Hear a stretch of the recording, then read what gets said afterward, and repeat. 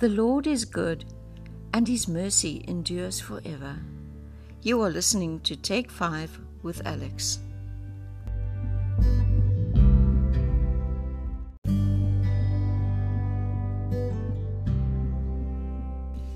Somebody said that expectations are just premature disappointments.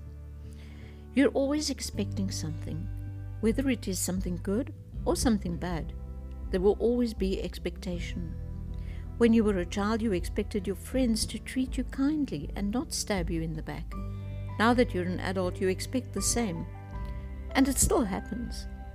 You expect things from people all the time that don't materialize. When you get married, there are certain expectations you have. Your expectations and those of your spouse probably don't even line up. You have been influenced by all kinds of different things. Happily ever after fairy tales, TV, the marriages of your parents and grandparents which you witnessed firsthand. Regardless of the expectations you have, they will most likely end up as disappointments. That doesn't mean you don't love your partner or you aren't loved back. It simply means that you can't use a formula to make a marriage or life work.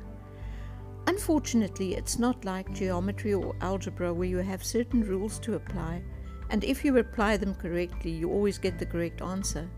Marriage just isn't like that.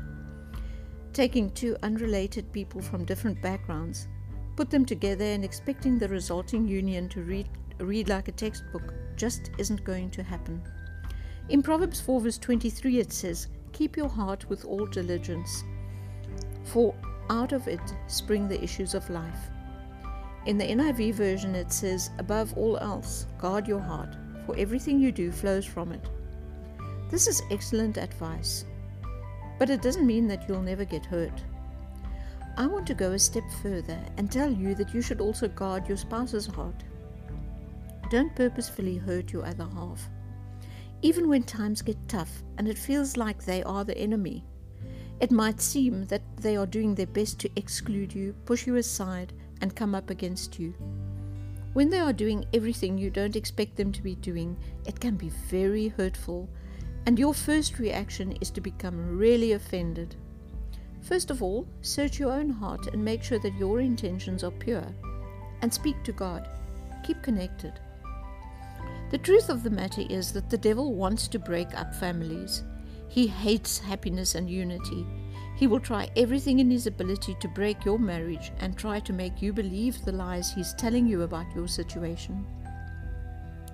John 8 verse 44, "He was a murderer from the beginning and does not stand in the truth because he speaks a lie. He speaks from his own resources, for he is a liar and the father of it." So in other words, the devil is telling lies and making up stories that he wants you to believe. That's what he does. It's not you against any person. It's you against the devil. Galatians 6 verse 12. "For we do not wrestle against flesh and blood, but against principalities, against powers, against rulers of the darkness of this age, against spiritual hosts of wickedness in the heavenly places." When your expectations aren't met, remember who the enemy is. Your spouse definitely isn't the enemy, even when they act like they are. It's so easy to fall into the trap of being offended and hurt by what someone very close to you says. After all, you love them, and you thought they loved you too. There are many reasons people react in ways that are less than loving, but it does not give us, as children of God, the right to retaliate with anything less than love. Galatians 5 verse 1, "Stand fast, therefore, in the liberty by which Christ has made us free, and do not get entangled again with a yoke of bondage." As soon as you react with less than love, you put yourself into bondage again and play into the enemy's hand. You need to be loving so that you can be free.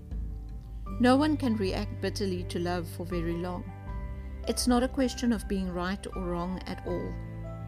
Even or especially if you think you are right, you have to act in love. You aren't going to be able to influence anyone into thinking your way if you're in attack mode. It's not pretty, and it doesn't attract anyone to you. Telling someone they are wrong is even worse. Galatians 5 verse 22 to 23 lists the fruit of the Spirit. Love, joy, peace, long-suffering, kindness, goodness, faithfulness, gentleness, and self-control. Against such there is no law. I interpret it that these fruits bring freedom. And who is going to choose bondage over freedom? Just think about it. We make life way too complicated. It's really very simple. Love God, love your neighbor, love yourself. Don't get upset and throw your toys when life and people don't live up to your expectations. Just put love at the top of your priorities list and go from there.